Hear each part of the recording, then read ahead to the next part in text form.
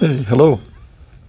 I'm sitting here in the park, William Whitley Park, outside of Crab Orchard, Kentucky. I thought I'd follow up the last reading of Matthew 27 with Matthew 28, an account of the resurrection of Jesus. I haven't done much with these recordings, and I regret that. I've been making weekly recordings on my YouTube channel, Voices in the Garden.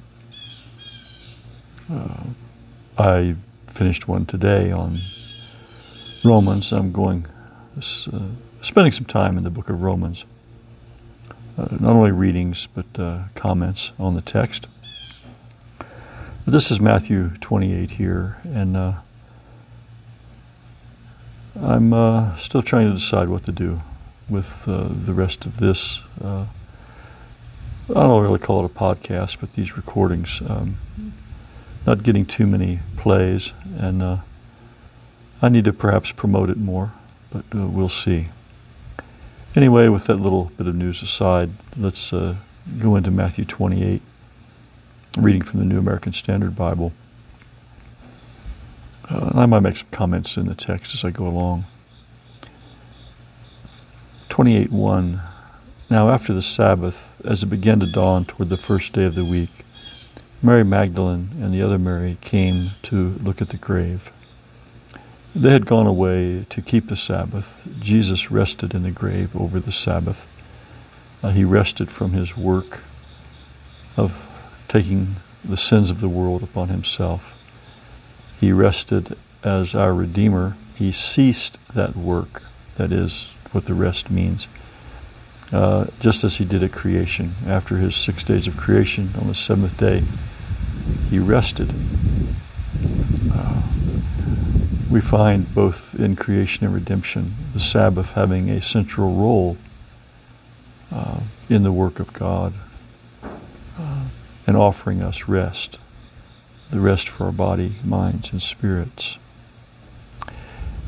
Being Jewish, Mary and the other women had rested after placing Christ in the grave.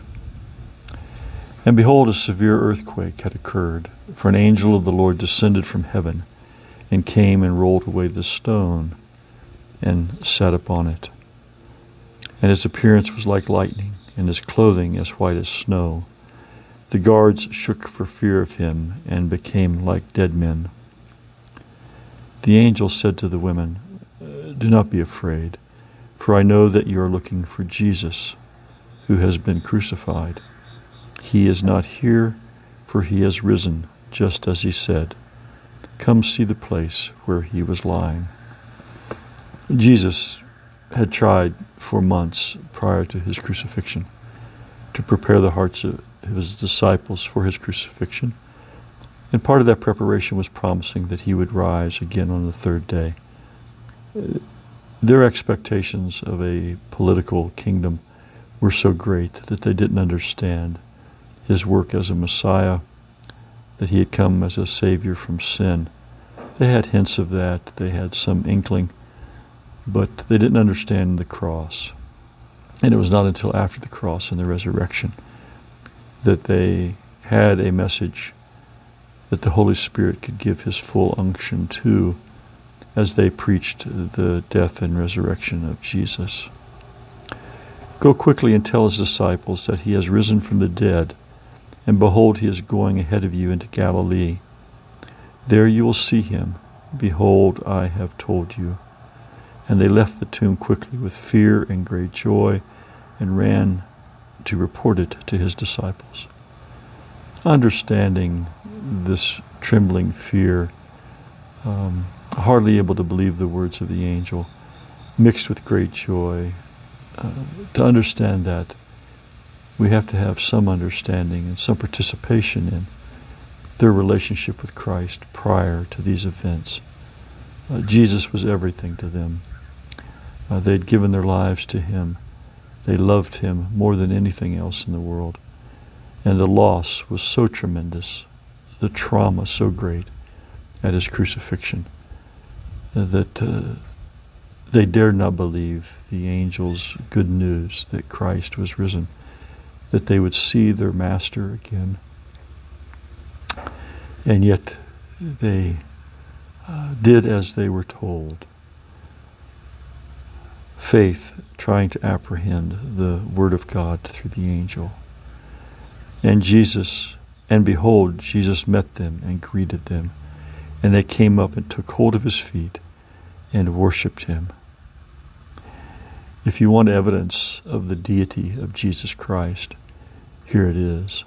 Jesus did not forbid their worship. If he were not divine, if he were not the deity, if he were not God come in the flesh, this would have been blasphemous. This would have in fact been sin, to worship a creature rather than the Creator. But Jesus accepts their worship as they take hold of his feet. The resurrection itself is the great testimony that Christ could not be held by death, that he had conquered sin, that he had conquered death, and that he came forth out of the grave by the power that was within himself. This is a great testimony to God overcoming sin in the flesh.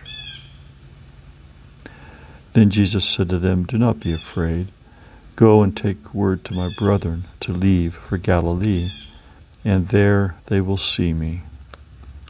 Now while they were on their way, some of the guard came into the city and reported to the chief priest all that had happened. And when they had assembled with the elders and consulted together, they gave a large sum of money to the soldiers, and said, "You are to say his disciples came by night and stole him away while we were asleep. And if this should come to the governor's ears, we will win him over and keep you out of trouble."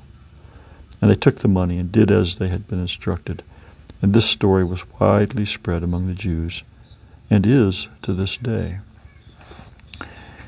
Here you have two contrasting testimonies, the words of the angel and the testimony of the women, that the Lord had indeed risen, and the lie circulated by the chief priest and elders who were envious still of Christ, who feared him, and of the Roman soldiers who, for the sake of money, participated in the lie. You can see here that very much depends on what you believe. Whose testimony are you going to believe? That of the women? That of the countless thousands who have witnessed to the resurrection of Christ? The millions who have witnessed to his resurrection? That there is a Christ who lives within their hearts, that they've put to test the Word of God and found it to be reliable, that God is faithful and just, and that he is living again, who have received the blessing of the Holy Spirit and given evidence of that Spirit in their lives?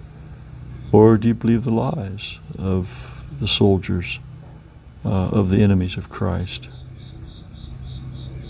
Your life will have a very different result depending upon what you believe. And this is the work of the Gospels, these four Gospels, as these men witness in writing to the things they've seen and heard, to the Christ that they have listened to, touched, and felt. As they tell the story of Jesus, we are brought to this scene of judgment, the same scene of judgment that Christ was brought to. Who is this man, and what is he doing among us? Is he indeed the Christ, the Messiah of God's covenant people, the founder of this new covenant church? What does the evidence tell you? Does it read like a fairy tale? Does it read like the truth? Jesus said, "My sheep hear my voice. They won't follow another. They know the sound of truth." Are you hearing the sound of truth as the Holy Spirit speaks to your heart? Or are you believing the devilish lies of the enemy of Christ? But the 11 disciples proceeded to Galilee, to the mountain which Jesus had designated. When they saw him, they worshipped him, but some were doubtful. And Jesus came up and spoke to them, saying, "All authority has been given to me in heaven and on earth.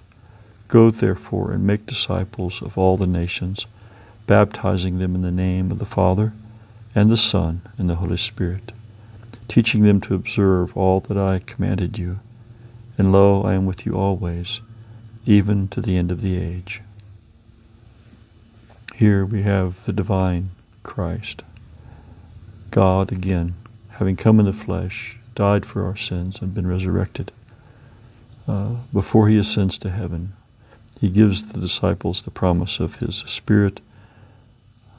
We read more of this at the end of Luke, the Gospel of Luke.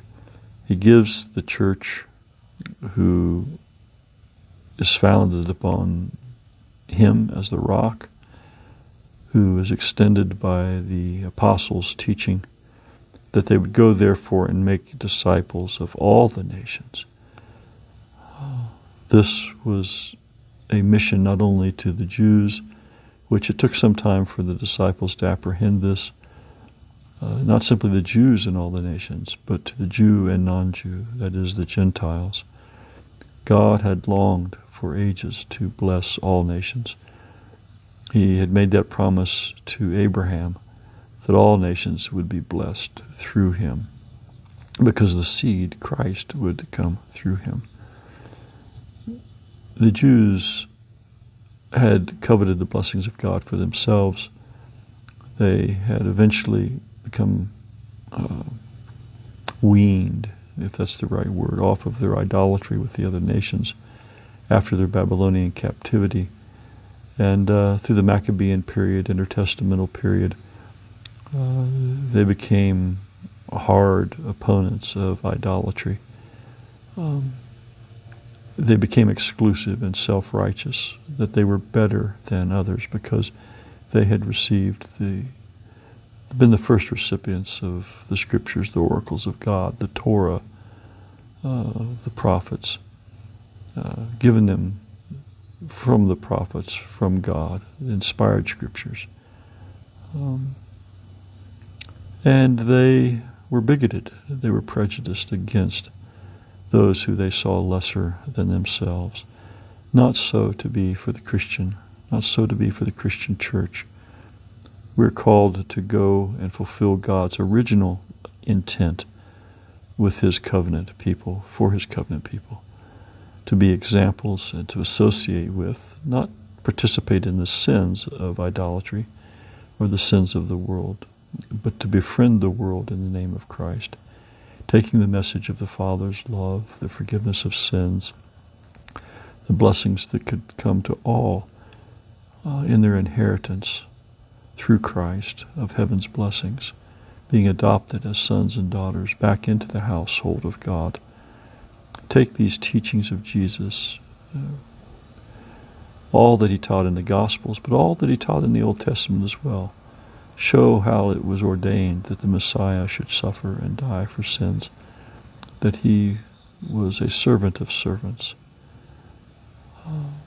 Show the character of his teachings in his parable, the character of God in his teachings, through his life, his example, his parables, his miracles, what Paul calls the unsearchable riches of Christ. That is what it means to make disciples and to be disciples. To be like Jesus, to long to be like Jesus, to share his life with others, and to participate in his life as a community with others. To be the light of the world and the salt of the earth, as Jesus had taught in his Sermon on the Mount, baptizing them in the name of the Father, the Son, and the Holy Spirit. This baptism is a sign of the new life, being dead and buried, put down in the water, not sprinkled, not poured on, but the baptism of immersion that Jesus taught and that the apostles practiced, which is the true sign of the death and resurrection, of being united with Christ in his death and being raised to new life up out of the water. That's what baptism symbolizes. You can read about this union with Christ in his death in chapter 6 of the book of Romans. Baptizing them in the name of the Father and the Son and the Holy Spirit. This is perhaps the most explicit statement in Scripture of the divinity of Christ in his relation to the Father and to the Spirit. We are to baptize disciples in the name of this three-person God, one God in three persons, who share the same character and purpose, who are eternal in nature, without beginning, without end. And this nature of God is revealed to us in Christ, who himself is called the Alpha and the Omega, the beginning and the end. You can read that in chapter 1 of the book of Revelation. That God has, according to the book of Ephesians, I believe it's chapter 1, verses 9, 10, right around there, that all things would be summed up in Christ. He is spoken of as the very fullness of God, the complete and total image of God in all things. Not simply a reproduction like in a photograph, but the very essence of God himself, sharing all of the attributes of God. And yet he is also the Son of Man, God come in the flesh, that he will forever retain his human nature. We know that, for it's the Son of Man who returns at the second coming, the Son of Man who comes to redeem his people. He shared in flesh and blood, making us partakers of the divine nature through union with him. These are teachings of Christ. These are teachings of Scripture that I'm sharing with you. The very things of discipleship that are to go out to all the nations. Teaching them to observe all that I commanded you. It's not simply having an intellectual belief. It's not an academic study of theology. But it's believing the promises of God and observing the commandments of God as they are in Christ, as they were given at Sinai. The full covenant commandments, not those ordinances that were temporary, that only pointed to him. The sacrificial system was never meant to be a permanent thing, but it pointed to the sacrifice of Christ, and it ended when Christ died and was resurrected again. That is symbolized, we see, at the crucifixion, when at the very point of Jesus' death, the curtain of the temple at the very time of the Passover was torn in two by unseen hands, showing that that part of the sanctuary service had ended. Christ is now in the sanctuary above, the heavenly sanctuary, which the earthly was patterned after. You can read about that in Hebrews chapter 8. There he is ministering in the order of the service, following the order of the service that was typified by the earthly service. He has entered now into that phase of judgment in which the books have been opened. You see that in Daniel 7. And when that judgment is complete, when it's been shown, decided fairly based upon works as evidence of the faith, who the righteous and the unrighteous are, the books will be closed, and Christ will come to take us to himself. I am with you always, even to the end of the age. He had promised in the Gospel of John, I will not leave you as orphans, but I will come to you. So he said, let not your heart be troubled, neither let it be afraid. You believe in God, believe also in me. Jesus will be with you, as he was with the apostles, as he is with his church. He will be with you as a living presence through his Spirit, the Spirit of truth. If the truth abides in you, Christ abides in you. And if Christ abides in you, the truth abides in you. Jesus is the way, the truth, and the life. He means to live in us. He means for us to live out truth, to be truthful human beings, to have Christ in us, the hope of glory, to be truth. In all of our actions and all of our character. God bless you today, however these words find you, whoever you are. whatever they may mean to you, I pray that you will take them in, that you will grow, that you will allow them to challenge you and to feed you, to nourish you. This Word of God, not my word, but what it is, the very Word of God. Take care, and until next time, God bless.